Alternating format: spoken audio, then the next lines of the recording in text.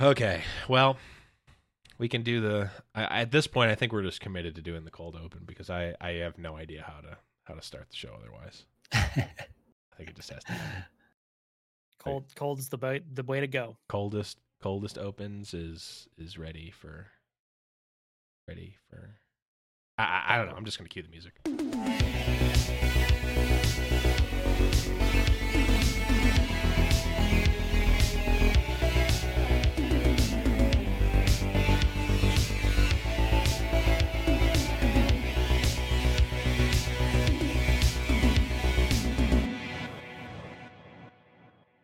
Welcome back, everyone, to Rune Terrible Radio, episode number 7. I am your host, Blevins. Joining me, as always, is my wonderful co-host, Saucy Mailman. Hello. What is up? And we are also joined today on the eve of Rune Terra. I'm gonna try not to use those stupid effects. We're also joined by Rune Terra Dex. What's up, buddy? Welcome to the show. Doing good. Thank you for having me. Excited to talk about Rune Terra. Yeah, I think that's kind of our thing for today. That's our thing, right? That's I mean, it's in my name, so kind of I was just saying, if you're not super excited, you're gonna need a name change altogether. So. I know. I might have to name myself just Dex, but yeah, for now we'll stick with Rune Terra Dex. We'll see how tomorrow goes. Yeah, that's true. We can all be jumping. This could be the last episode. Right. You know what, guys? We hate it. We're done. Yeah, now that we played it for more than a couple days, it's like, I mean, Artifact has scarred me for life, so you never know. Oh, no. Were you in on the Artifact train? I was, unfortunately. I was very committed. I was planning to become a TI Artifact champion, but unfortunately that cannot happen. Yeah, it hurt. It's okay because now we are embraced by the warm cuddle of a Teemo Puff Cap deck that we can all embrace. But, I can embrace that. Yes. If you guys are new to the show, welcome. Now is a great time to start because we're going to be talking all about the new patch notes. We got all sorts of new news. If you're listening to this in podcast world, go play Rune Terra while you're listening to this. Yeah. Come on, play. Open a. Oh no, wait. There's no packs. I can't even tell people to open a pack. And like, I was gonna be like, okay, now click that one, and you're gonna open up and Ezreal, and like, not this time. One person would do that, and they'd be like, oh, how did you know? It worked. My mind has been blown. Okay, this is. I'll do this. Okay, play along with me now. Go into your collection. Grab. Go to craft a card. Make sure that you have a champion token, and then go craft a. I don't know who should we tell them to craft? I'm not going to give any advice because people are going to be mad if we tell them to craft something bad. Hecarim. It's Hecarim. You got to. Hecarim's cheesy. I like him. Hecarim. But yeah, we're going to be talking all about the patch. They gave us some economy updates. We've got a question from a member of Riot, an actual Riot employee that brought up a really good, interesting question that I wanted to talk about on the show. And I want to get your guys' feedback as well, so you can contribute either in Twitch chat or after the fact in the Discord over discord.me/Rune Terrible Radio, which is where all the cool kids are hanging these days. Yep. But before we get into that, Rune Terra Dex, as our guest, tell us a little bit about yourself, what you're looking to do, what your Twitter handle is doing right now, and just give us a little bit of an intro. Right. So yeah, this account was kind of a joke. So I wasn't planning. So this was during the beta, and I'm in marketing, so I just kind of want to see, what it's like to start from the bottom. So my goal was, try to get 100 followers or something, and then done from there. But Tides of Time and Rainet, I think those were the two big ones that retweeted a couple of my posts, and like boom, like each one I got like a couple hundreds of followers. So unfortunately now I'm pretty committed to this account. So here I am, just trying to put in a lot of work, try to find mostly educational content. Like today I put out some of the progress work, although Riot made a ton of changes about 10 minutes after I made the post, which kind of sucks, but it really shouldn't affect the math if you do check out my Twitter. But it did sting a little because I was working pretty hard last night on that. That's how it always works, though, right? Yep. Right. The old, I did all this stuff. Actually, guys, sorry, but we changed some stuff. So if you just redo that work there and then repost it. Right. So tonight I might have to do some crunching, try to fix up some of the numbers, but yeah, that one hurt. And since this account has snowballed into almost like a little community, my plan is to maybe start streaming. Ideally, what I want to do is I'm also a marketer in the esports industry, and I kind of want to show these brands, these companies, how to spend their money. Don't spend $100,000 in Google ads. Don't spend it in YouTube ads. Give it to the content creator, because that's how you get actual gamers, and that's pretty much what I've been doing. I've been sponsoring, small to mid-level influencers, anywhere from a couple hundreds of followers all the way up to, hundreds of thousands of followers. And all of those campaigns have done better than pretty much any campaign that I've run, within the digital ad world. So I kind of want to show that to the companies, even outside of esports. Like, let's say Coca-Cola, wants to get into, well, they are actually an esport, but let's say Pepsi wants to get into Coca-Cola. Oh my God. Oh God. I'm a Twitch part. I mean, it worked, right? Like I mentioned Coca-Cola, so clearly that ad worked on me. True. It did. Yep. But it's subliminal now. Yeah. Right. I mean, Coca-Cola is better than most companies. Like that ad was actually it was decent. They spanned it a little too much, but it was actually decent. But there's so many companies out there who want to get into esports, and it's just little to no efforts. Gamers do not react well to that. It's just #sellout being spammed in chat, and companies get butthurt over that, and then they'll run away from esports. So kind of want to show, hey, just work with these creators. They'll get you the users if you're transparent. Even the fans will listen. They'll understand the situation that the content creators need, these sponsorships to actually make this a living. And boom, it's a win-win-win for everyone. So that's kind of my ultimate goal. It's more of like a portfolio of, look, this is how you guys got to do it. Not giving $100,000 to Google. Like, they don't need that money. Right. The guy who's streaming 12 hours a day needs it. So that's my plan. And tomorrow I will start streaming some of my gameplay, mostly because I need the help from the community to net deck for me. During the beta, I was doing the net decking by myself, but with a full-time job and the account kind of blowing up, and I also want to play Runeterra. So at the end of the day, we actually want to play the game a little bit. Exactly. During the beta, I played maybe a total of 5 hours. Yeah, I was gonna say you didn't get to play a whole lot. No, I did not play a lot. So yeah, I know very little, about the meta, because all I did was just watch streamers play, and if I saw that they had a high win rate, I would just copy paste that. Yeah. So learned very little during the beta period, but now since the game is actually launching, I think it's time to dive into the actual game and maybe just stream along. And if the channel gets more than 5 viewers, then I will keep going.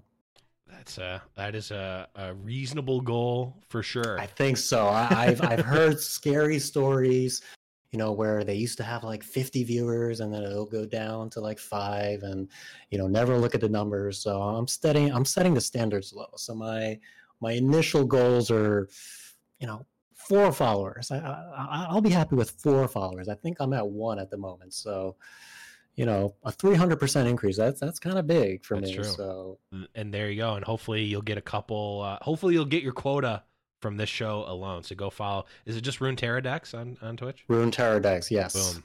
So everyone, boom. Even if 3 of you follow me, I will reach my goals. We'll Easiest goals. the goal. Easiest? No. We're gonna say it's hard. It's reason. I don't want to get hurt. Reasonablest goal. Mhm. Great. So that's awesome to hear. I know Saucy and myself are also going to be on that stream game. Going to be streaming a ton. Maybe doing some. I don't know. We're going to see how it plays out. We're going to just see how the flow is going. Maybe we'll do some. Maybe we'll team up and do some matches at some point or something.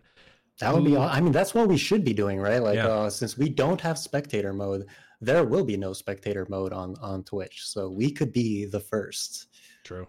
to offer that to It's our millions of viewers. Feature match potential. Exactly. The problem with Blevins and I playing against each other though is we're both just playing Teemo decks. Hey, How about that's a mirror match I will the tolerate. win condition is not actually killing, but you need to hit 600. You need to get to 600 mushrooms. If you kill your opponent beforehand, it's a draw and you have to start over. Yeah. Oh, man. Yep. I would play that. I think that maybe we should make a tournament with those rules. Teemo tournament. Teemo tournament, Teemo exactly. Maybe. Ooh, that I'm gonna put a pin in that and save that for a later discussion because I'm being dead serious. that- Like, you think I'm joking, but I'm being. Oh no, I'm dead I'm serious also right now. being serious because I think that conversation will tie into another topic Future that we're going to topic. talk about. Future topic, little foreshadowing here. But the last thing for your intro, Rune Pterodex, that I wanted to just touch on is that the biggest thing, you kind of alluded to this, the biggest thing for me that, I mean, I stumbled upon you randomly as well, is like probably from the Rain ad or someone's retweet, is like you just had like you were, these types of accounts pop up in different games, but you're like the place that is watching the streams and like, hey, this is the deck that that Rain ad was running. This is the deck that Tides of Time was running, and like here's the list. It's like boom, I can go to your Twitter and just see the decks. It's like super straightforward. It's exactly what I'm looking for, especially when a new set, a new game, whatever is coming out. So really cool that you're doing that. Right, and that's exactly what I wanted to do. Because in Hearthstone, I was all about, I was pretty much the laziest Hearthstone player. Like, Whoa. I only play Zoo. I don't know. I challenge you because, like, I have about 90% of my gameplay was the Zulok, and the reason was because it's a very proactive deck. So I don't even need to know the other decks. I just go face. Oh yeah, just do your own thing. Right, you go face or you trade profitably. That's all you have to do. You don't even have to play around like a turn 4 Hellfire. Like, I'm not sure if that's a thing these days because I stopped playing Hearthstone about a year ago. But like, even if there were like crazy AoE plays, like, you don't even have to play around them, which is beautiful. Like, I don't have to think. I just play minions and go face. So exactly. So all I did was just net deck aggro decks, and that's pretty much the service that I want to offer to people like me. People who don't have the time, but they want to win. So they come to my Twitter, get the best decks, and go face. Absolutely. I mean, I know anyone who's listening to the show already knows that that's what I'm going to be doing. But let's move on and let's get to some meat and potatoes here. We're going to talk about the open beta patch notes. Beta. Okay, so we are we're just going to run through it. So we're not going to go through every single thing. We'll probably go through there's a lot of stuff that's not necessarily game related. And of course, just check those out. Go to the at Play Runeterra Twitter. They tweeted them out. They're on the, playingruneterra.com. You can check out the notes for yourself. So we're not going to go into everything, but they do start it off by saying, welcome to the Legends of Runeterra open beta. Let's dive into everything we're implementing to get you ready for blah, blah, blah, blah, blah. Nice intro stuff. They've got some economy updates. The TLDR on this, from what I gathered from reading them once, so correct me if I'm wrong here, they're adjusting the costs of things they have to change the price on things because they're going from RP, which is what they were using before, to coin, which is a new currency that they essentially have to use because to future proof for mobile, because they can't have, there's rules with the Google Play Store. It's all boring stuff. They needed, long story short, they needed to change it. So they sort of standardized that so that you're essentially for, what is it, like $10 getting 1,000 coins or something like that, instead of like for $10 getting like 1,387 coins or something stupid like that. Yeah, it was ridiculous. But are the values actually going down, or are they just adjusting the rate? I think that your buying power is staying the same. Okay. They just changed the rate and they adjusted the prices of things as well to reflect that. So from what I understand, there was no like increase in price or decrease in price. It was, they changed the currency, they standardized that currency so that you're not getting a weird amount, and they changed the prices of everything to be proportional to that. Yeah. And they did post a whole article on that whole rundown that you can read as well, if you really want to go into all that. Yeah, I'm trying to. Yeah, they did reduce the amount of coins you need for wild cards, though. Okay, so that's good. Okay. Yes, we've updated coin prices, coin price points, and purchasing power, mostly to align with standard. Blah blah blah. They mentioned a bunch of stuff about different values with local currency. So I guess it's possible that you're going to get, I don't know. Read the article and they'll explain it better than I'm going to anyway. And it's not super interesting, so I'm not going to go into it.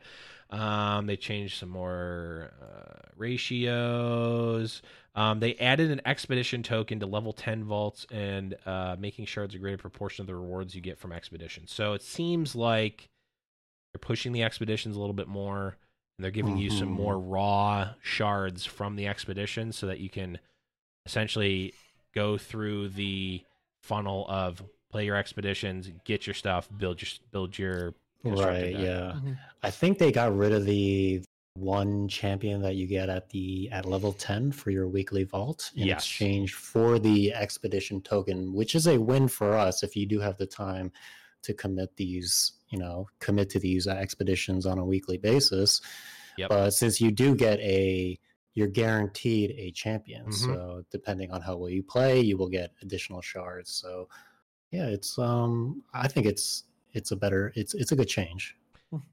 Yeah, I definitely want it seems like they definitely want people to be playing they want people to be playing the expedition, like that's part of your game cadence, which I mean, maybe we can take a second to talk about that, because I know, I mean, this is almost kind of like a dichotomy between myself and you, Saucy, is like you are heavily focused on constructed and constructed play, and I am more focused on limited play in general for other games.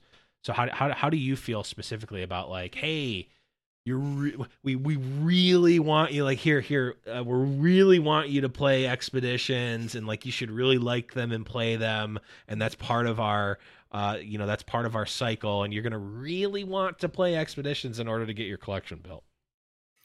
For me, like at the start, I don't mind a whole lot, just because the expeditions are actually pretty fun. I feel like as time goes on, I'm going to do what I always do in Hearthstone when I get free arena runs, is I just start it and end it right away just to get the experience. Yeah. And like, I know I'll do that eventually, because limited just doesn't ever hold my attention span. So I'll like, all right, I'll take this free token and just rush through real quick, lose a couple games and get my rewards. Even if it's less, my time I'd rather spend playing constructed. So I don't really mind, especially not at the start. I think it's something like if expeditions don't ever change and they stay exactly as they are, like 7-8 months down the road, I'm probably like, I'm done. Yeah. It I mean, if it's anything like Hearthstone, or the relationship between like arena and constructed in Hearthstone, like I'm maybe never going to want to play arena again. I love MTG draft, but I do not like arena. When I like in the closed beta for Hearthstone, I played arena a lot to like build my collection, and like it was fun, and like I had a point in time where I liked it a lot, but I haven't played an arena run in Hearthstone in probably 2 or 3 years. Like it's been a long time. And so what do you like about Hearthstone Arena over MTG? No, I don't like Hearthstone Arena. Oh, you don't? Okay. No, okay. I like MTG. I like MTG drafts a lot better. Okay. So what do you like about MTG over Hearthstone then? So the MTG is designed in a way, and the sets are designed in a way that is conducive to limited. So they're their own ecosystem, and right now is a perfect example. We just got a new set, Theros Beyond Death. I was gonna say Theros Reborn or Alara Reborn. Theros Beyond Death. We got that. That draft format is just like a completely new game. Like if instead of treating, and I've kind of over the years kind of realized this or conceptualized this, is like Magic the Gathering in and of itself is not it is a game, but it's not a game. It's a game system, and that game system has a lot of different games in it. And each draft set, in a way, is its own separate game. So, like, it's like Theros Beyond Death draft is a different game than, January 2020 standard, right? Right. So, but whereas Hearthstone Arena was like, Hearthstone Constructed is a different game, and Arena is a different game. But like Arena in January 2020 versus Arena in June of 2020 has like a micro expansion to it rather than it being a different game. It's the same game with a little mini baby expansion. It's also like obviously simplified in a lot of ways. There's not as much diversity. A lot of the decks just feel the same. It's just like you're drafting a bunch of like mid-range stuff, good statted dudes, and like bomb spells. Whereas like Magic, like I can build a very defined aggro deck. I can build a very defined control deck. There are, depending on the set, there's different like combinations and stuff that you can build. And I think Runeterra, for what it's worth in the expeditions I've done, feels a lot closer to MTG draft than it does to Hearthstone in that way, especially since like they're giving you the card packs. So like, hey, you pick your Teemo, you first pick a Teemo champion, it's going to tailor that and like give you a better chance to like, hey, you can really go all in on this Teemo thing, which I think is the coolest thing about MTG draft. And like sets like the first Innistrad was just like one of the best sets ever. And I know we're going inside Magic here for anyone that doesn't know this. They're probably not going to be as into this, but basically like there's so many different like distinct archetypes that you could play in that set. Like you could play a mill your opponent, a mill yourself, an aggro deck, a control deck, a like mid-range like graveyard themed deck, a like hate bears deck, like all different archetypes that you can play in draft. Yeah. And they're all good. And that kind of is what Runeterra it feels like, at least initially. Yeah. I think like since it does have the whole aspect of continuing to build your deck, it's got like it feels like a different game mode, right? In Expeditions, and you're continually building upon it. It almost has kind of like it's not a roguelike, but it has kind of that, like if you were playing Slay the Spire, where you keep adding on to your deck. And like Slay the Spire is one of my all-time favorite games, and amazing it has game. A similar feel to that. So I like that about it. It's since you do continually evolve it. Like I had my very first draft, I started off trying to play a Noxus aggro deck, and I ended up playing an ephemeral Shadow Isles like mid-range deck at the end. Like, and it was just like that's just how it evolved. And so it's really cool how the decks can completely change.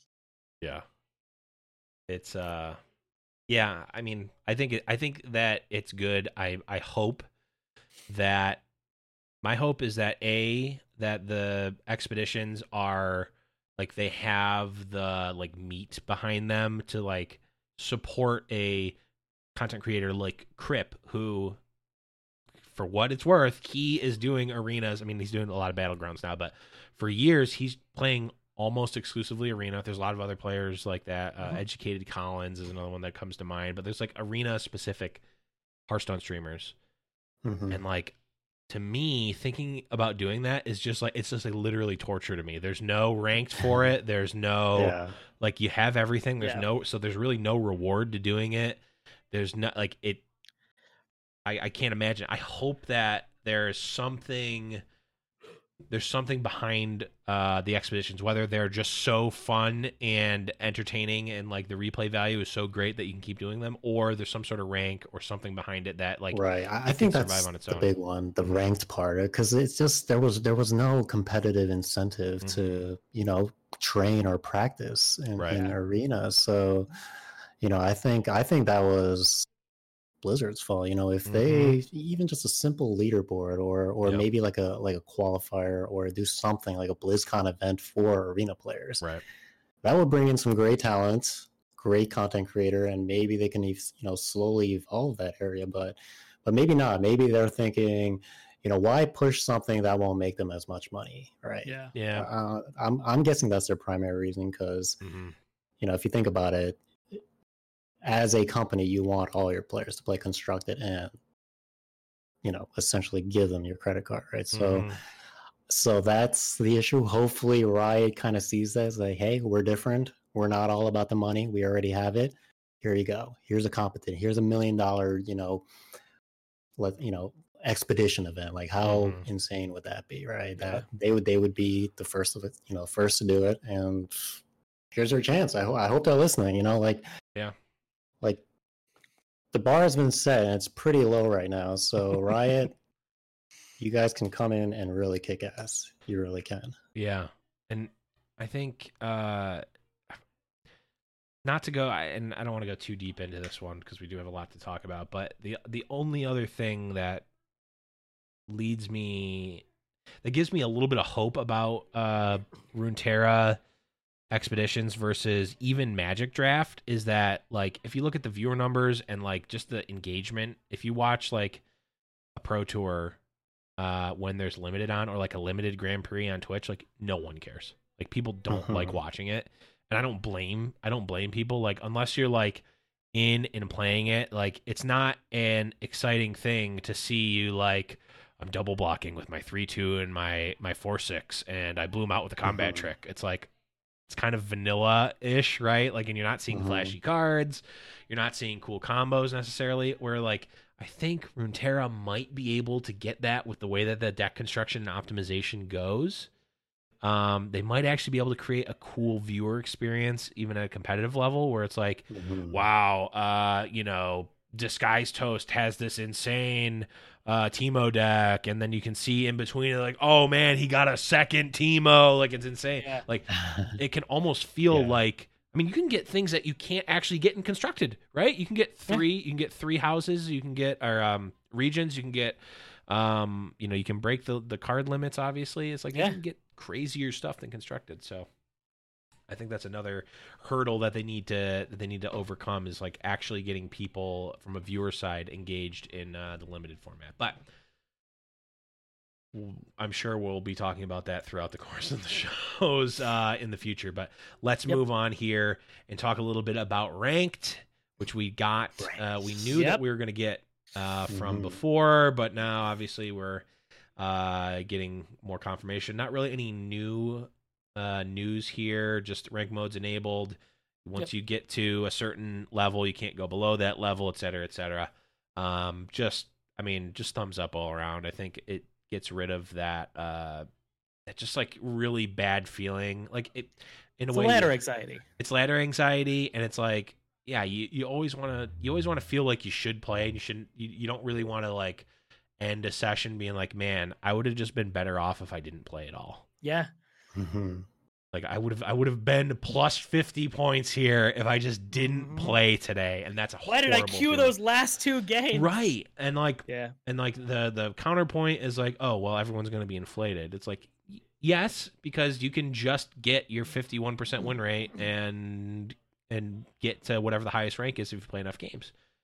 A, people still aren't going to do that, and B, like, if they have like a Hearthstone Legend or Magic Mythic point or like Challenger, where it's like once you hit that Mythic or Legend or Challenger, whatever you want to call it, then it's just like rank in terms of MMR, right? Yeah. So maybe more people on average get to Challenger than they would in Hearthstone or in MTG, but like you're still Challenger rank 48,237. Like, like, and the number one Challenger player is still going to be the number one Challenger player. Doesn't matter. Like they didn't just play more and more games because you're going to start losing and be lower and lower challenger rank. I think it's great. Yeah, I love it. So did they release information on how ranked points will be distributed? And because I'm curious about like is there, like for example, win streaks, or can you derank at the start of a division?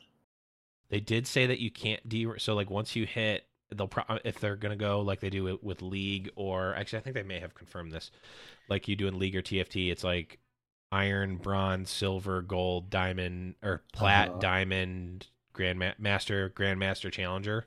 If they keep that, once you hit, and there's usually like you get to plat, and then you're plat 4, plat 3, plat 2, plat 1, then you get to diamond. What they've said is that once you hit one of those ranks, you can't go below. So like once you hit plat, you're plat for the rest of the season. Okay, so technically you can climb with less than 50%. Yes. Okay, interesting. So kind of like Hearthstone. Yeah. Yep. Yeah. We don't know about win streaks yet. We don't know if it's like we don't know if it's going to be like LP based, where like you can win and get plus 10 LP and lose and get minus 15 or something like that. We don't know.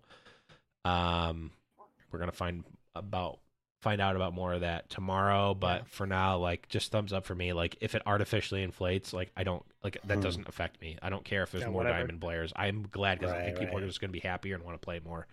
And like at the end of the day, if there's anything competitive in a tournament, it doesn't matter what your rank is. Yeah. That would be nice. That would be nice. I do have some speculations though, because they did change the win to loss ratio is about 2 to 1, right? 200 to 100 in terms of XP. So that could encourage very, very aggressive decks, because losing is, if you're just, especially early on, because everyone's goal is to, just acquire cards. Well, did you see how they have the diminishing returns for XP rewards now, though? I don't know if you saw. Yeah, they do. I have to look into that. So how does that work? So basically, you get more experience for your first 4 wins of the day, and then after 11 to 15 wins, you get into a bracket where you only get 150 XP per win. 16 to 20 wins, you get 100 per win. 21 through 30, you get 50, and 31 plus, you get like minimal. Okay, interesting. Wins, not games, right? Yep, wins, because you also get experience per losses, and those also have diminishing returns. Really? Yeah. Okay, that's really interesting. I mean, to your point, Dex, you do, like, you still can play an aggro deck and have it be faster and like get to those thresholds quicker.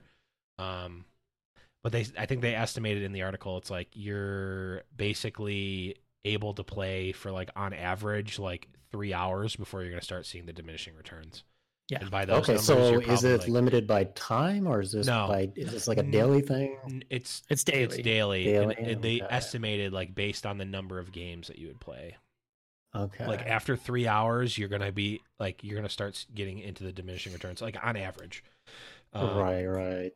But after if you win your first 30 games and then lose your next 20, your 51st game, you're not going to get any experience. But that's a lot of games in a day. That's a lot, yeah. It's a lot of games in a day. So I think for the most part, you're going to be getting experience. I think that's fine, because this is XP, rank. Yeah. So, that's fine. Because we do want to, we don't want the hardcore grinders to just collect so much that when set 2 comes out, they have enough shards and, enough cards or wild cards to be fully equipped to just destroy everyone. So it might be a good thing, because that's the kind of problem Hearthstone had, right? Like, you kind of have to be a pay-to-win player, especially during 100%. The early parts of the expansion. It's like, if you don't drop $50, you're fucked. Yep. Or if you only drop $50. Yeah. Right. Only, exactly. Like that was my problem.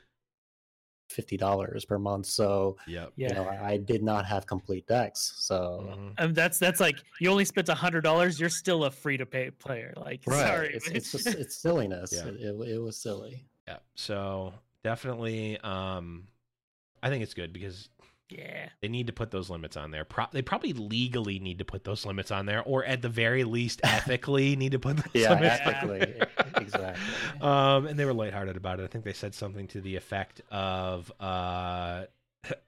once you get to that point, if you've gotten 31 wins, like, just go do something else, like play tomorrow. Yeah, I mean, 31 wins is pretty ridiculous, right? If you're like, what's an average game? Like 10, 15 minutes? Yeah. Right? So they basically said you're not the only people who are going to be, air quotes here, punished for playing a ton in terms of experience and diminishing returns are people who are playing like 9+ hours a day. Right. So, but in Hearthstone, they capped the gold rewards at 30 wins as well too, right? Mm-hmm. And I would hit that like almost every day. So, yeah, they implemented a maximum. What's that? Okay. They implemented a maximum that you could get for gold a day. Yeah. I think it was 30 wins, right? Like that's what I recall. I remember like, I hit my 30 wins. Gold. I should stop playing. 300 gold. Yeah, and I mean, I think that's just that's just something that they're going to do, is not incentivize people to play 80 games a day. Which, I mean, at the end of the day, like, the experience only matters so much. And if you're the person that's hitting your 30 wins a day, like, is the experience really holding you back? I don't think so. Right. Overall, I mean, I think it's good. I think, like I said, even if it does inflate rank and maybe it gives people a lot of experience, like, I think that's fine. Truth. Yep. We got friends list, chat, and challenge. That's not new. It's all stuff we talked about last week. Boards and Guardians. We talked about the Guardians, but I guess the names of the board: 6th region inspired boards: Hall of Valor, Reckoners, Arena, Ice Pick Peak, Cliff Top Monastery, Hextech Lab, Cursed Ruins. I don't think we got any. I don't think we got any insight as to any bundles or anything to buy these. Mm-hmm. I think they're just, what is it? Did they say how much they were? $5 each or something like that? So we don't even know how much. I didn't see it. What, the starter? Any of these boards and Guardians. Oh, the boards. Yeah, I have no idea. I think someone may have leaked it or found it, but I mean, we're just gonna find out tomorrow, so I'm not gonna bother looking at leaks. But yeah, I mean, we talked about it last time. Saucy, I think you said you're either a normal Poro or a T Hex. Is that right? T Hex. Yep. Yeah, I'm on Team Hex. Yeah, you're on Team Hex. I'm Gromp Gang. Dex, yep.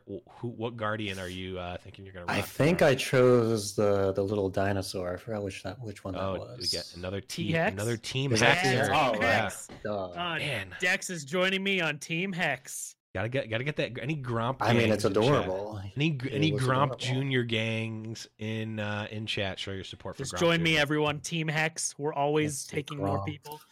Oh yeah. Okay. there we made it this far without me spamming that. Okay. Now we talk about the meat and potatoes champion changes. Yeah. And the first one is a biggie. This is Anivia. Anivia, yeah. Anivia is going from a 6 to 7 cost. Power is going from 4 down to 2. Health going from 3 up to 4. Old text, basically, now Anivia can block, and her she only levels up when you're enlightened, which means you have 10 mana. Mana gems. Worthless. Mana gems. Yeah. And the leveled up version is equivalent. The egg also only transforms back into Anivia if you're enlightened. Yep. So but the egg can now block. Wowie! Huge buff. Wowie! Buff. OP. The comment from Riot here is based on internal testing. The first two preview patches, we found Anivia was in a pretty bad spot, especially when players went all in on building their deck to exploit her strengths. Thanks for that, Saucy, by the way. I know that was you. With your Shadow Isles and Anivia deck. Often she could be leveled up with almost no chance for the opponent to interact. Thanks again, Saucy. With these changes, we're preserving her copy/sacrifice synergy while giving opponents a more consistent opportunity to react. Also, by reworking her to fit into an Enlightened deck, we think she'll have a clearer role as a control/ramp finisher. Not bloody likely. Finally, we've heard feedback that Anivia's design felt a bit off thematically, particularly in her inability to block. So we removed that trait and adjusted her stats to support both an ice wall feel and a roadblock play style that better synergizes with her abilities. Mm-hmm. Stinker. Yeah. So I have so Anivia was my favorite card in the game for both closed betas, and I played a lot of Anivia. I have multiple YouTube videos with Anivia decks. Yep. So it really is Saucy's fault.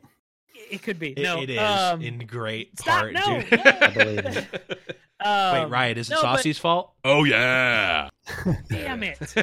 No, like, so it's a huge nerf, right? It's the biggest nerf of all the patch changes. Yes. The only light at the end of the tunnel that I have for this is these are not permanent changes that stay on the card forever. Like if it's Magic the Gathering, like if they see that literally not a single person plays an Anivia ever on ladder, they're like, okay, maybe we change some stuff. I think it's just crazy because this is the first card, at least the first nerfs we've seen. I mean, talking like the game is actually out, but that has so many various different buffs or different nerfs and changes to it. Yes. Like it's one, they took the power down, they increased the mana, then they took her level up ability, like her recursion off as well. And it's just like, that's insane. Yeah. They definitely went very far on the nerf side, which is interesting because we had seen them specifically kind of not do that. Yeah. Where it was like, we're going to nerf it a little bit and then we're going to tweak it a little bit in another spot, which they like technically did here, but it was like, we're going to nerf it like, if we're just going by like arbitrary levels, we're going to nerf it down 3 power levels and we're going to tweak it up 0.5. Yeah, exactly. And like, this isn't, and like, I also could see, we haven't really seen it as much. I don't know if we've seen it at all in Runeterra yet, publicly at least. Like we've seen reworks, and this is like a pseudo rework, but it was like, again, they didn't give Anivia the extra oomph to actually put her at playable. It's like, they could have taken off 1, if not 2 of these nerfs, and I think it would have been all right. Even if they just like took the power down and raised her mana, but left her egg recursion the same, I think it would have been completely playable. Yeah, not as good. Obviously, would have been a huge nerf, but like just making it where she only levels up with Enlightened is so bad. It's just so bad. Yeah, I mean, she comes out later. She's bad. She's actively bad for 3. Like turn, it's her being a 2/4 for 7 is not that good of stats. Yeah, it's tough. I mean, the egg, like, I get that they like probably don't want her to be like that ice wall, like they said, where like, but that's impenetrable, and like from the time that you play it, it's like, well, aggro just concedes now, which I could see it being because she can just attack. And like she gets to attack, she gets to essentially nuke their board for 1, no matter what. Even if she chump attacks, she's coming back as the egg next turn. I could see that being super, super annoying, especially if they kept the cost the same. But this, I mean, she still has a strong ability in the super late game. I'm just not sure, A, if this is better than other control finisher options. And B, if that style of like draw go to the super, super late game is actually a viable strategy in the meta of Runeterra right now. Yeah, we'll have to see. But yeah, definitely one that I have the same sort of glimmer of hope as you, Saucy, that like maybe we see Anivia get no play whatsoever and she's terrible, so they can, reevaluate those changes. Exactly. All right. Next. Well, I just wanted to comment, one really cool thing about Riot is they're making big changes. So they're not scared. One of my biggest problem with Blizzard was like, if they make a change, it's always just 1 or 2 cards, and it doesn't really shift the meta like something like this. Imagine every update changes as many cards as this, as erratic as this.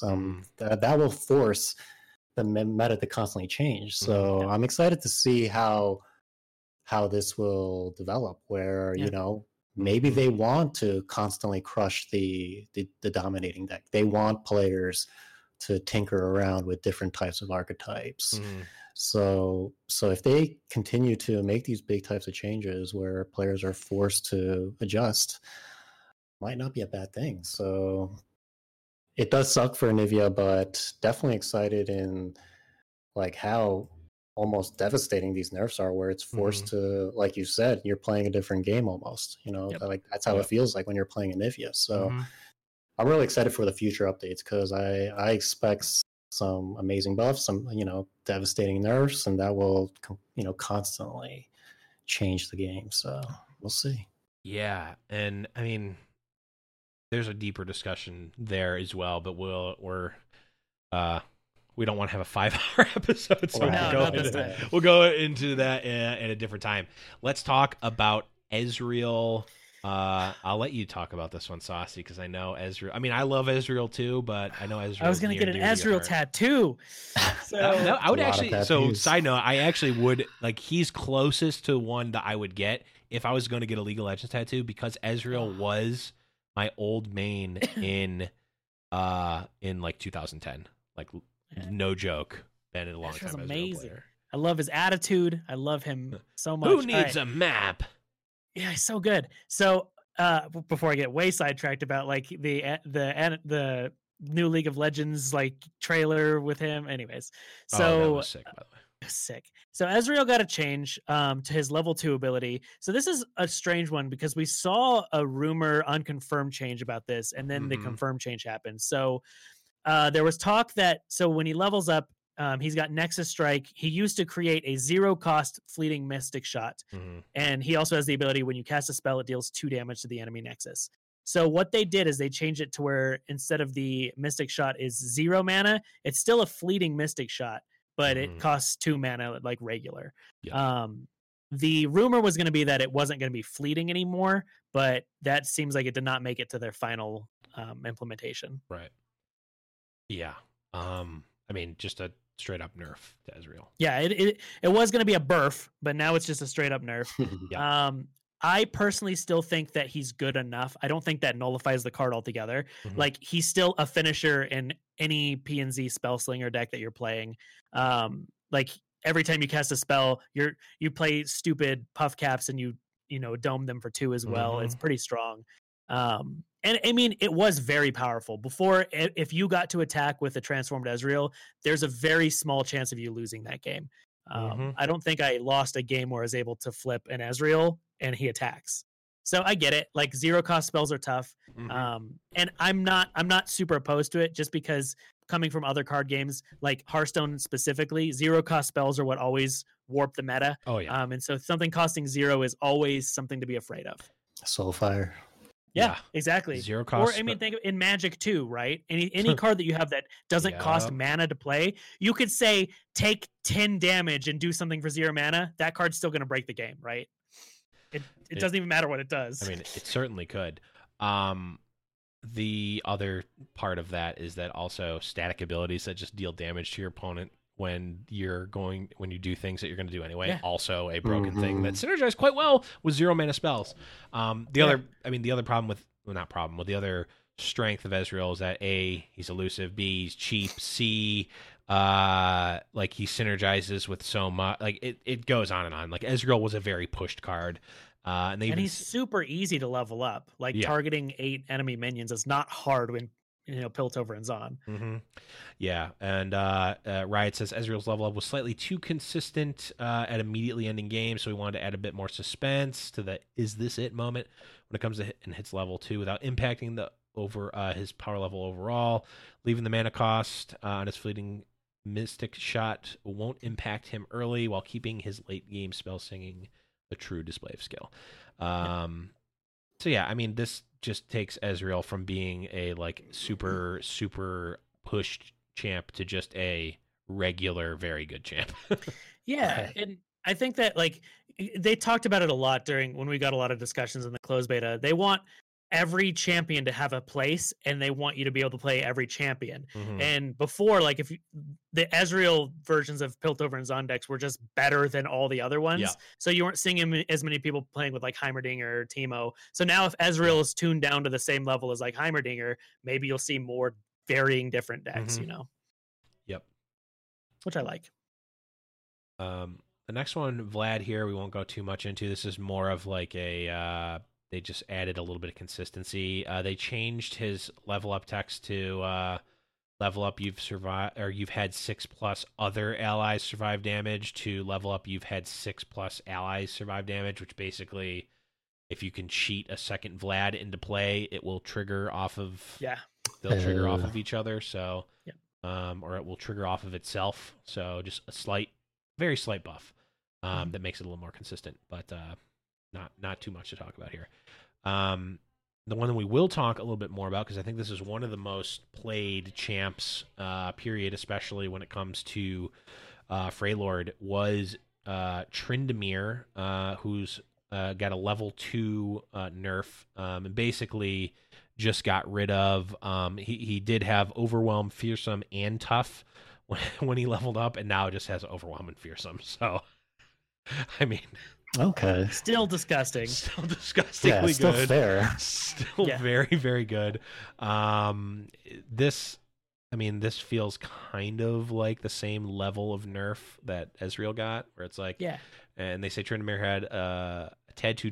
Tryndamere was a tad too difficult to deal with at level 2 and constrained the window of interaction to deal with him, especially when quote cheated out with Thresh or Ram spells.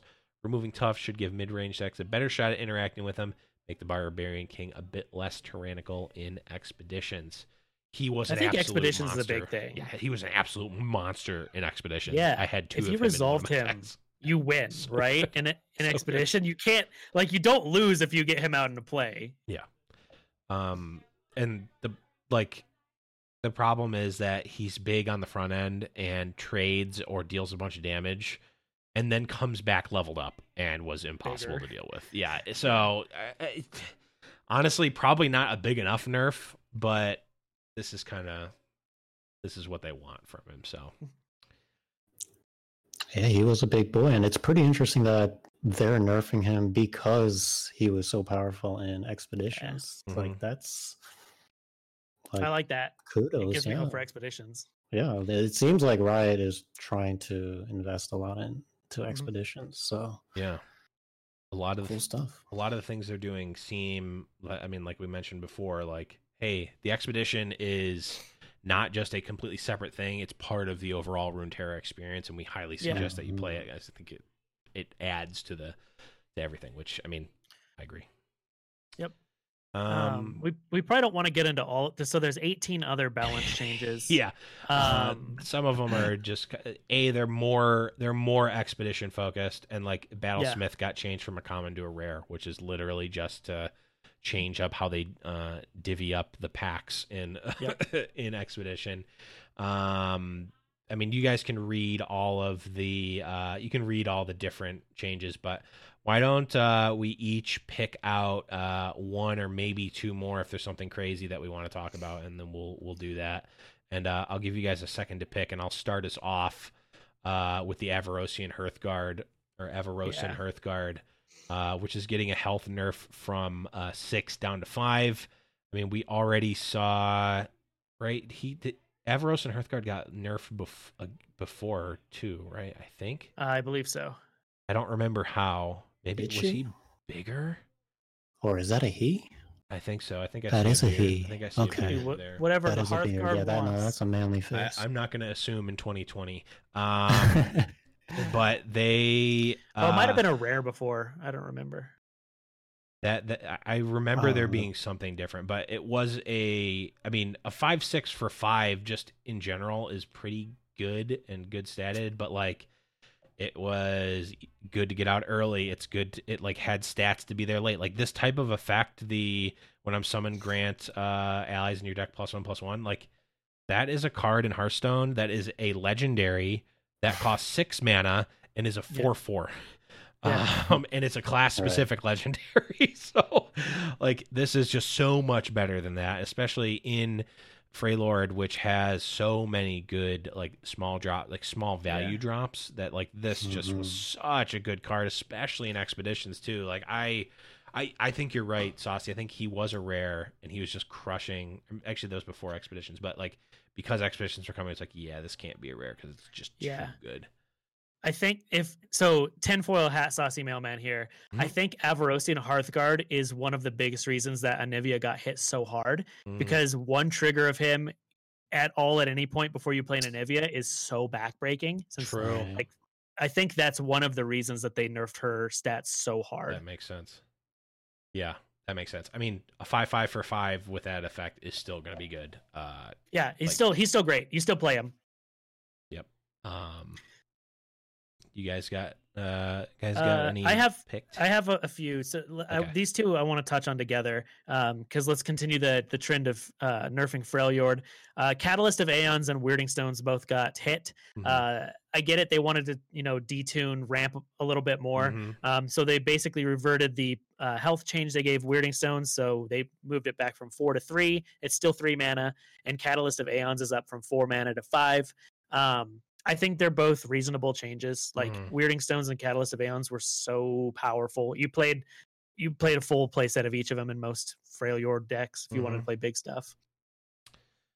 Yeah, and again, this is another thing that us card players and longtime card players are going to need to get used to is like, man, ramping for 1 and healing for 3 for 5 mana, that seems so bad. But you get to bank up spell mana, so it doesn't really cost. Doesn't always cost 5 at the very least. Plus, like, you get to do things to your opponent's turn, et cetera, et cetera. So, I mean, that's still good. It's still like a reasonable card. You're healing. I mean, you're ramping and you're healing. Those are things that you want to do in those like ramp control decks. So it's good. And Weirding Stones they mentioned is just like the 4 health versus 3 was just a really big. What did they say? They put it in a really good, a significant break point for surviving like through multiple combat phases. So they wanted to like not have Weirding Stones always be able to like solidly block a reasonable sized minion and still survive. Yep. I have one more that I think is good and interesting. The Rekindler got hit. I said that this guy was gonna. I said he was gonna get hit because he was so strong. They just changed his power and toughness down from 5 to 4. I think it's reasonable. You don't play him for his body ever. You're playing him for his effect. But something really cool is they changed the wording on the card as well to make it not confusing and make no sense. So before it used to say, when I'm summoned, revive a random friendly allied champion with the strongest health. And now it just says revive the strongest allied champion. Yeah. It was the random strongest, and now it's the strongest. Right. It's like, what? They used what's that app that I keep getting ads for? Grammarly. They used Grammarly on their card finally. It's a good app. Any card nerfs or buffs that stick out to you, Dex? I'm very interested in Boom Crew rookie. Boom Crew. Yeah, I mean anything going from 0 to infinite increase in power. So yeah, I'm interested in how this, like, people will build some crazy decks around this, which I'm happy to net deck once they're available. But just the fact that I'm seeing a 0 go to a 1 is making me pretty happy, and it's an aggro card, so I see myself using this 1 for 2 mana. Yeah, it's good stats now. It's given more tools, possibilities for the Teemo aggro deck. Right. I like it. Exactly. I like anything that goes to the Nexus because less thinking. So definitely a fan of the Boom Crew rookie. What's crazy about that too is that we saw 8 Piltover and Zon cards get buffed. Yep. Minions specifically. So they buffed just like the suite of P and Z minions. Yeah, I think overall a lot of those changes are good. Plaza Guardian is an interesting one where they're just getting a +1 power, +1 health buff. And that's like the if you're familiar with the giant cards, this is basically what is it? Not giant golem, or no, some of them are giant, some of them are arcane golem, I think was one. Right, yeah. Cost 1 less for each spell you've cast this game. that type of effect. Yeah, plastic arms.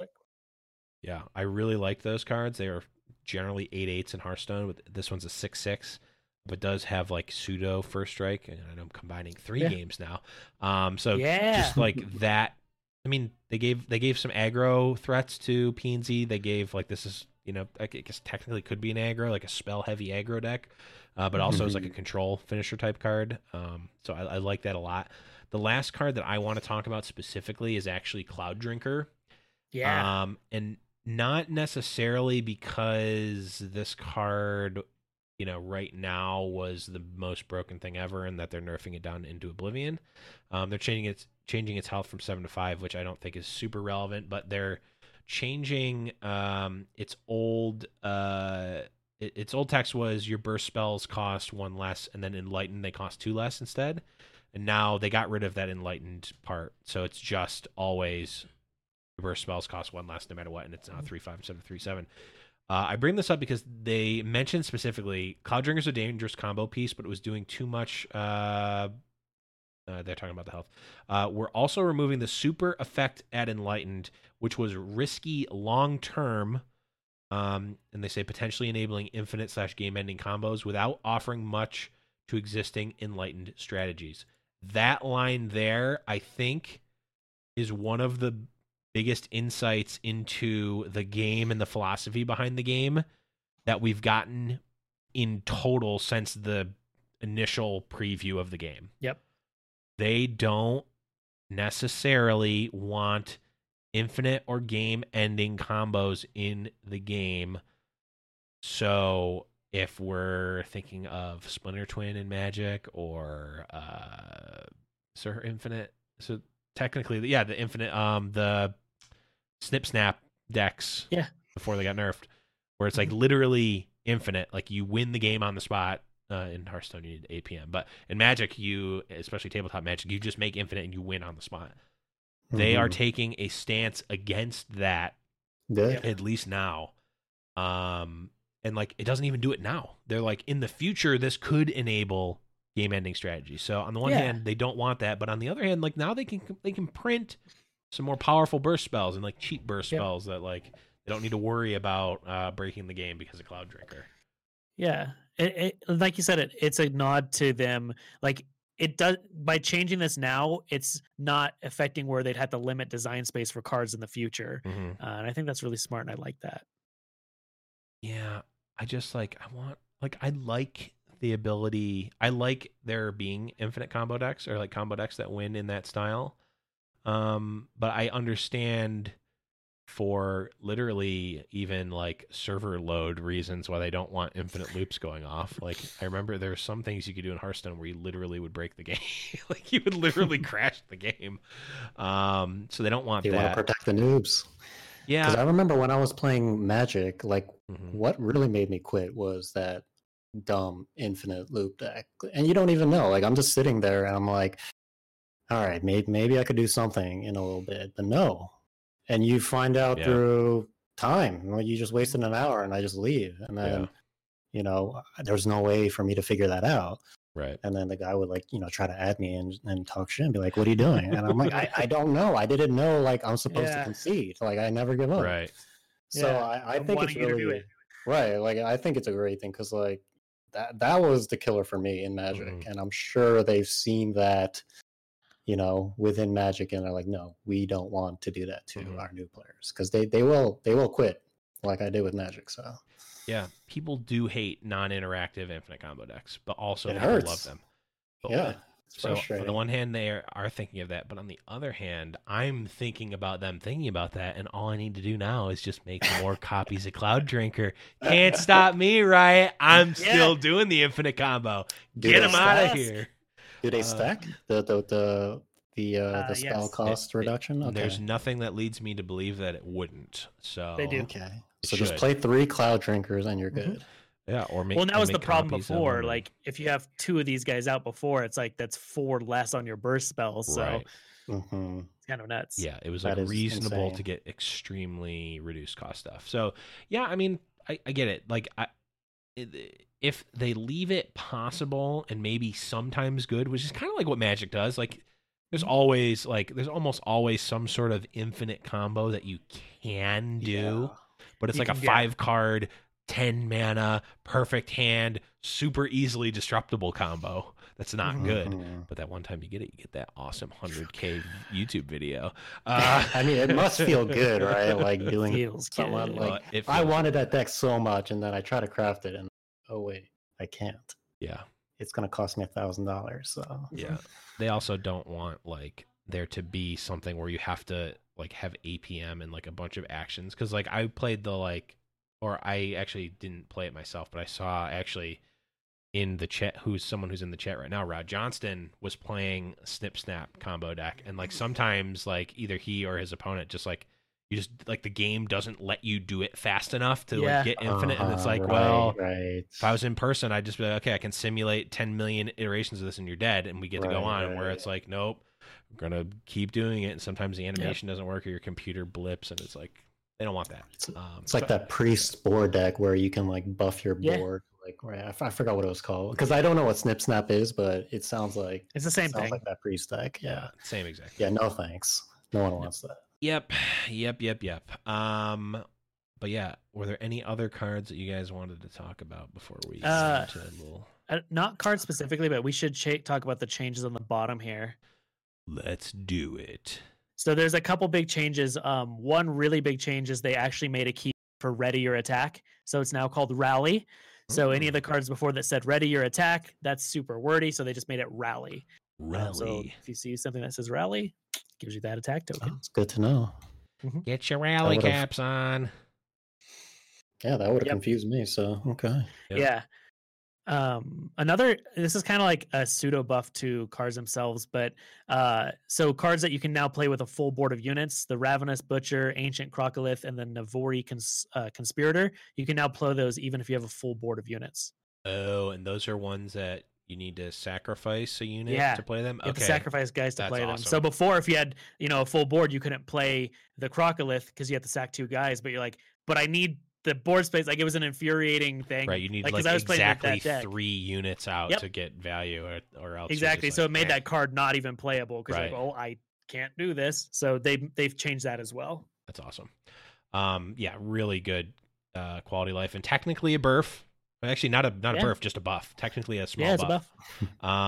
They did also change play to summon on a couple of units, and can now be profitably cloned, resurrected, etc. So this is another bigger discussion that we won't get into on this episode, but in Magic, everything is very specifically worded and works out extremely logically via a set of tons of rules on the back end. So when something says enters the battlefield, you know exactly what that means and how that interacts with basically everything else from the beginning of time, with some exclusions.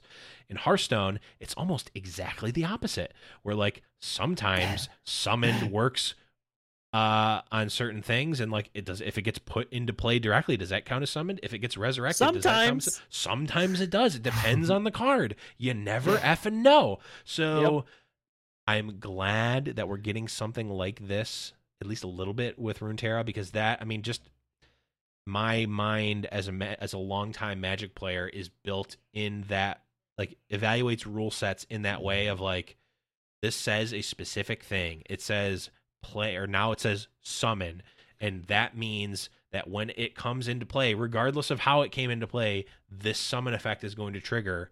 Not you have to summon technically only triggers when you play it from your hand by paying its mana cost, and if that's the case, that's fine, but I need to know what that means at all times. And now they're cleaning that up a little bit, so I think that's good, very good, in fact. Yes, sir. Are there any other ones down here in the bottom that are interesting? There's some text updates. There's a rarity shift. Stuff. Bug fixes, blah, blah, blah. Attack and initiative icons. They're saying something we've consistently heard during the preview patches, that our UI widgets for round initiative and attack token were a bit too confusing. Swords everywhere. So we've combined them into a single new widget located in place of the old attack token. So our old attack token is now different. Initiative icons, the swapping sword and shield, were removed from the board and replaced with a new indicator under the attack token. Attack token near the mana dial has received updated visuals and now also indicates round initiative. So we're getting a little bit of a UI difference. Yep. Champion visibility is basically we're going to be able to see what champions are in your opponent's deck pre-game, as well as being able to see them in-game deck inspect lets you additionally click on a champion's portrait to see the card text and associated cards. So now, hey, what the heck I know they have Garen in their deck. I don't remember what he does. Now you can actually do that and look and see like, and like what's Garen's spell if he has a Garen in play and he has another one in his hand. What does his spell actually do? Now we can check that, which is huge and awesome. Yep. And you can also now champions that make level up progress from your deck, like Ezreal or Hecarim, now pop up to show both players when the progress is being made toward their level up. So now, kind of like how Cthulhu or Galakrond in Hearthstone works, or like when you invoke Galakrond thing pops up and like makes an animation. It's like, oh, they invoked Galakrond. We know something happened. Yeah. So definitely good. I think it's good. Yeah. Just quality of life stuff. Really good quality of life stuff. And yeah, at the end of the day, our quality of life is very important. It's everything. Besides that, there's just miscellaneous. There's some known issues and some bug fixes that we won't go over. But that's it in a patch, or a patch in a nutshell. Overall, is there anything else that you guys want to talk about in terms of the patch? No, I was just gonna say, if you do want, we created some visual infographics of you made them. I'll take us as a unit, the Saucy Mailman unit. No, so I made some infographics that have all of the changes. They're on our Discord and our Twitter. So if you want to see them visual, because I'm a visual person, so I had to physically see them myself. So that's why I made them. So for me, and so I gave them to all of you. Yes, we got those. Nice. Okay, so last thing I wanted to talk about a little bit before we get going here is a topic that was brought up by Riot Gene on Twitter. And he said, with the Runeterra beta starting back up tomorrow, or today if you're listening in Podcast World, or yesterday, or sometime in the past if you're listening to this in the future. Hello, future. How is it? What type of coaching, stats, and other helper applications do you want to see developers build? And I'll start with this question because I think it's a super interesting one, because it's like it's not so the pairing to this is that actually it wasn't actually involved in the patch notes, but I noticed this randomly outside of that.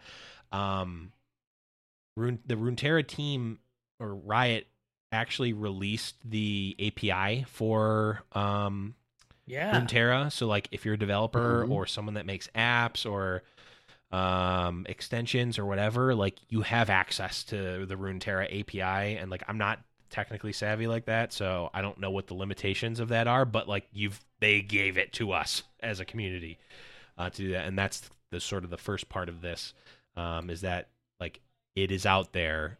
What types of things do you want to see developers build? And obviously we have Mobalytics, which was the forefront of it. They have the deck tracker, and they've done some statistical analyses as well of like deck win rates and whatnot. But for me, outside of that, I think one of the biggest things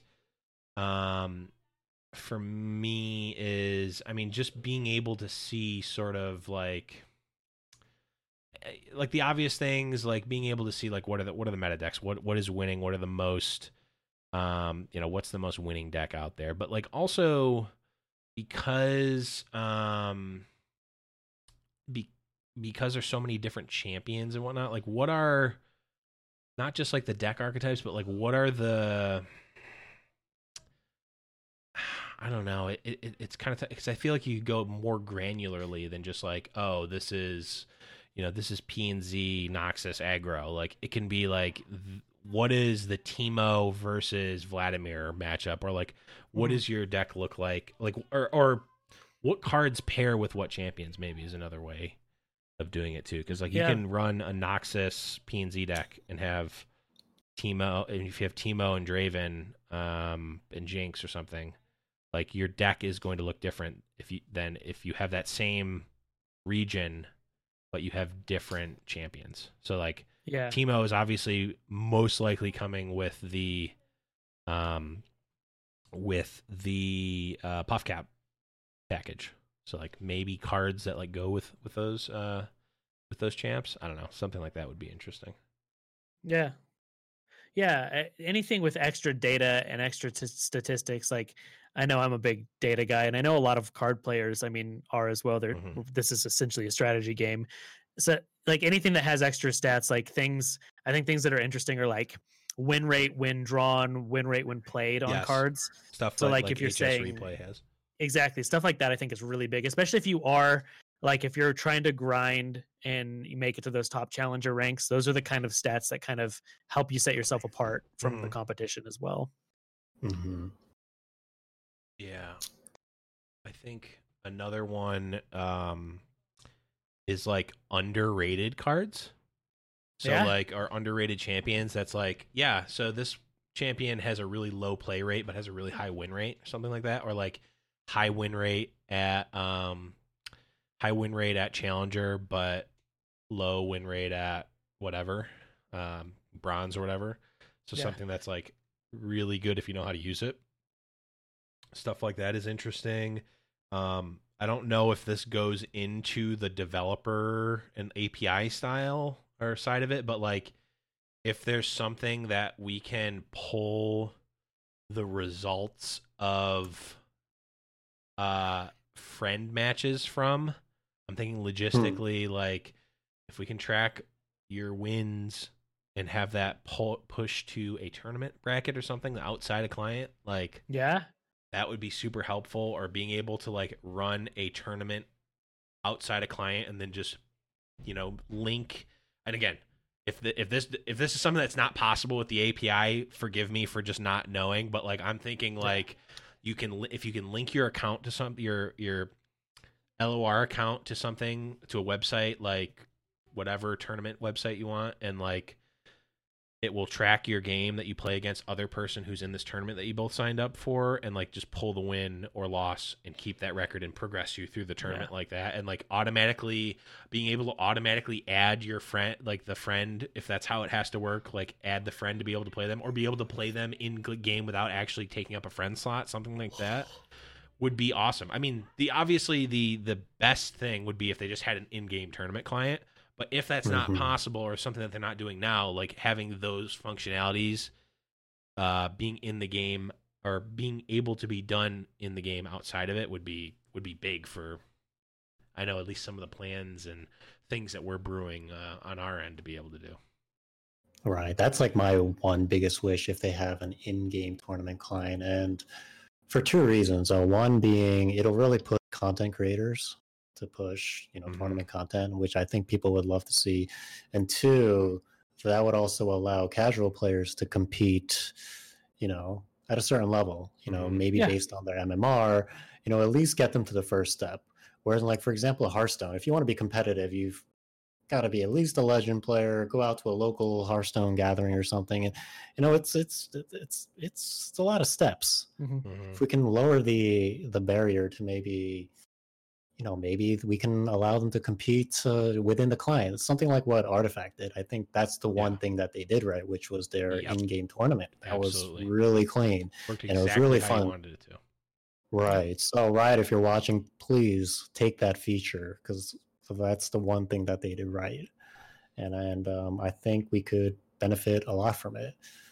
And in terms of like API, like one thing I want to mention as well too is what I'd like to see is anything that will decrease the skill gap, because one thing that I saw when I used to work in the online poker industry was the game was beautiful when everyone was terrible, where even the best player just was like at a 52% win rate. Sure. Nowadays, your top poker players are like just gods. Yeah. They're just mathematical, just calculators. They're just like, you can't beat them. They will have a 60 to 65% win rate, meaning the losing player will have a 40 to 35%, right, win rate, which means they will quit. So whatever they can do to diminish that gap, that's how you retain players. And one idea that I have is maybe like maybe allow coaching. Maybe have in-game coaching. That would be something cool where you can be a coach and you can try helping out new players. Or another thing is trying to think, maybe like a super AI that you can play against, and maybe at the end of the game it can give you like a review session or maybe a recommendation. Be like, hey, if you played this card, your win rate based on our data would have went up by 2%. Little things like that where they have the data. Why not share that data and kind of steer the new players to the right direction? Because even when a new player has all this data, when they go to Mobalytics or Hearthstone, they're not going to know what to do with that number. Yeah, that's a really good point, actually. That makes me think, that actually opens up my thought process on a lot of things. Because Mobalytics outside of Legends of Runeterra, their actual Summoner's Rift League product is kind of like that's their proprietary thing, is like their AI is like gives you an analysis of like, hey, you were jungle role and you were you were not at the, your gold was actually like 20% lower at 13 minutes than it should have been. You could do this, and this to increase that. And you should have gone for ganks at this point in time. Like I don't know. I have no idea how it does that or anything. And actually, without spoiling too much, that I know the founder of Mobalytics, and we will probably get him on the show at some point. I don't want to commit him to anything, but we'll probably get him on the show at some point to talk about what he wants to do for Runeterra, or what their plans are, and what they can do. But I think having like something like that maybe it is because like if you're playing, so for instance, if you take something, this isn't a real example, but like Avaros and Hearthguard, for example, it's a 5 mana card. So it's like, okay, when I have 5 mana, just play it, right? And if for that card specifically, it probably is correct to just do that when you get 5 mana, just play it. But like, say, instead, if you've got Avaros and Hearthguard, but like against the Jinxed Raven deck, actually, when you have 5 mana, you want to be playing a 3-cost spell and hold up Mystic Shot, and you're like, you're going to win more games if you are doing that instead. Like on their turn 5, you need to have Mystic Shot to be able to kill their their 5/2 or something like where like those are two options, right? Play your 5-drop 5/5, or your 5-drop 5/5, or play hold up mana for a spell to counter something. Those are two options that come up, and like depending on the matchup, depending on a lot of different factors, both of those options may be correct in some points. It might depend on your board, depending on their board. Those are the types of things that like pro players know because of experience, because they talk with other pro players, because they like intuitively, and over years you get that. But like, if there's an AI that can aggregate thousands and thousands and thousands of games and be like, hey, actually, you need to hold your second Ezreal and not play the Ezreal Mystic Shot. You need to hold that because in 60% of the games, your first Ezreal is going to die. And if you can play that second Ezreal, you're going to win 70% more often than if you cast it. Like super stuff like that. Like, and I don't even know the best way to display that data, right? Because it's like, you're looking through that and you're getting this huge paragraph of stuff, and it's like, I don't even know how to do that. And I don't know if that's again, I don't know if that's possible. I don't know if that requires more, but like, if we're just talking about stuff that like coaching stuff, like that's the type of stuff where it's like, okay, I take out I'm ignoring the fact that it is AI and that it's based on that. And I'm running it through I want to ask my Pro Tour level friend or whatever, I want to ask my pro player friend, what am I doing wrong with this deck? How am I playing it wrong?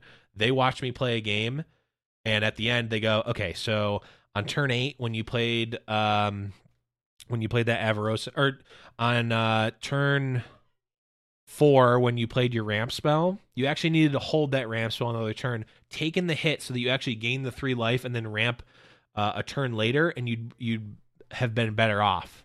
Super like little things like that, I think, is in the long run going to be super helpful for people, and something that would be really interesting. And again, may not be possible. I don't know.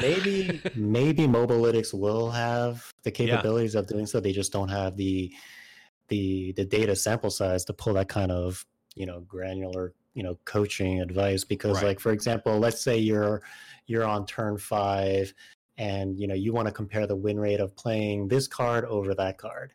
You're going to need a lot of data to be able to calculate something that specific. Right. So initially, I don't think we'll see something like win rate based on different types of action. But over time, like, they should be able to get there. Like, just a couple million games, which I think could happen in less than a year. They should be able to give those kind of advice where they have the data sample size saying, hey, if you play card B, like, let's say playing card B a turn later will increase your win rate by 2%. Like, little things like that. Yep. Anyone will eat that information up, right? So hopefully, Mobalytics, if you're listening, get the best data scientists. I'm sure they have great ones. So. They do. I can just speak from knowing them for a long time. I've actually known them for many years now. 2 weeks now. Oh no, it actually has been a long time that I've known them there. So it's awesome. There's my suggestion, my thought process behind coaching stuff that could be done. That just help the noobs. Theoretically, that's all maybe could be done. Help the noobs, and then also help the not pro. Well, I mean, help pro players too, but help the not necessarily pro, but competitive player, because that's kind of where I am, and I think a lot of content creators are, where it's I personally don't have aspirations or, quite frankly, delusions that I'm going to be a pro player and get signed by an org and play in tournaments. That's not the life that I am. That A, I want to live, or B, would be able to live. That's just not me. But I still want to play at a high level. I still probably want to hit Challenger or Legend or whatever it is, because I've done that in Hearthstone.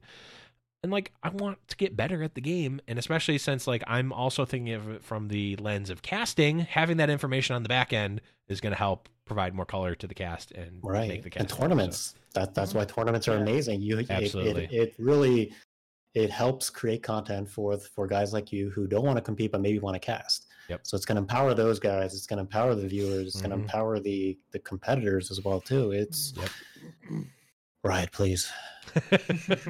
Rito Bliss. That's all I gotta say.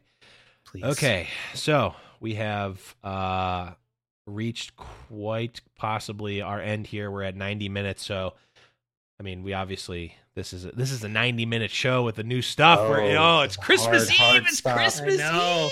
There's so much I could literally just go into why the Flame Chompers buff is going to be good for 20 minutes. And we could talk forever. We could talk forever. Yes, we do. But gonna have to wait. We've got infinite weeks ahead of us to have more episodes to talk about it. But that is going to push us into the end of the show here. Runeterra Dex, thank you so much for coming on. Thank you guys. It was a pleasure. Shout out, sell out, plug, whatever you'd like. The floor is yours. I guess my channel. So starting tomorrow, hopefully, twitch.tv/RuneTerraDex. I'm going to start streaming. My goal is 4 followers. So I think Navalis already followed me, so I'm at 2. Nice. So I just need 2 more followers. So help me reach those goals. And I'm happy to talk about whatever during my stream. Just let me know what you guys want to talk about, and boom, it's all for you guys. So, and that's it. Just gonna plug myself because I'm a nobody.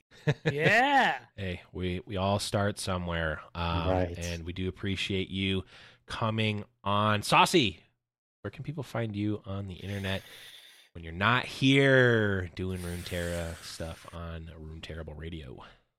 Yeah, I'm just Saucy Mailman everywhere. I've been putting out a ton of YouTube content. I have like a lot of Legends of Runeterra YouTube content already. I have like 10 or so gameplay videos. Nice. So if you want to watch those, I did a big new player guide on there for Runeterra. So been doing a lot of YouTube, and then Twitch. I'm just Saucy Mailman on there, and Twitter. And if you ever pop in any of the Discords, I'm literally always on Discord. You are, like, at all times. You greet everyone that comes in. Yeah, it is crazy. Everything. So yeah, Rune Terrible Discord. Pop in there, hang out. We build bad Teemo decks, and yes, yeah, going forward, like, the Discord's going to be huge because that's where like a community's built. So if you want help building decks, if you have questions, comments, send us your deck picks, please. Yeah, we have a deck picks section. Lots of picks, Teemo. Teemo loves showing his deck picks. Yeah, we love seeing your deck picks. Please. Yeah, we all want to see your deck picks, so join us. Yeah, that's me. What about you, Sir Blevies? Yeah, you can find me at @the_Blevins, but you definitely want to go to discord.me/RuneTerribleRadio. That's where we're going to be able to find all the links to everyone and everything that we do. That is the place. That is the community. That is the hub. You can find us on Twitter at twitter.com/RuneTerrible or @RuneTerrible. We've got, is it Rune Terrible or RuneTerribleRadio.com that we just have? RuneTerrible.com. RuneTerrible.com. You can go. Saucy has whipped us up an awesome website that we're going to be using more in the future. Details to come. Soon, TM. Yeah. That song was off the top of my head. But the number one place to go, discord.me/RuneTerribleRadio. And then also, we did launch on YouTube last week, so I know some people were asking. So if you can find us, search for Rune Terrible Radio on YouTube. Hit the subscribe button. It is going to be super helpful for us, so we can get, like, right now we're like youtube.com/c/12785 blah blah blah, because we need to get a certain threshold. So let's get those YouTube subscribers up, especially for folks that want to follow us on YouTube. But if you're listening in podcast land or you want to, Spotify. I think we might be on Google Play, but we're definitely anywhere that pulls from iTunes, anywhere that pulls from Spotify, and now we're also on Stitcher per the request of a listener. So you can find us everywhere, Rune Terrible or Rune Terrible Radio. But that's going to be it, everyone. Enjoy open beta, which by the time you're listening to this in podcast world should be out or will be out in a couple hours. Enjoy. Let us know what you think of your first days in the Discord. Again, discord.me/RuneTerribleRadio. But for Saucy Mailman, for Runeterra Decks, I am Blevins, and we will catch you guys next week, and we'll catch you in the open beta for Legends of Runeterra.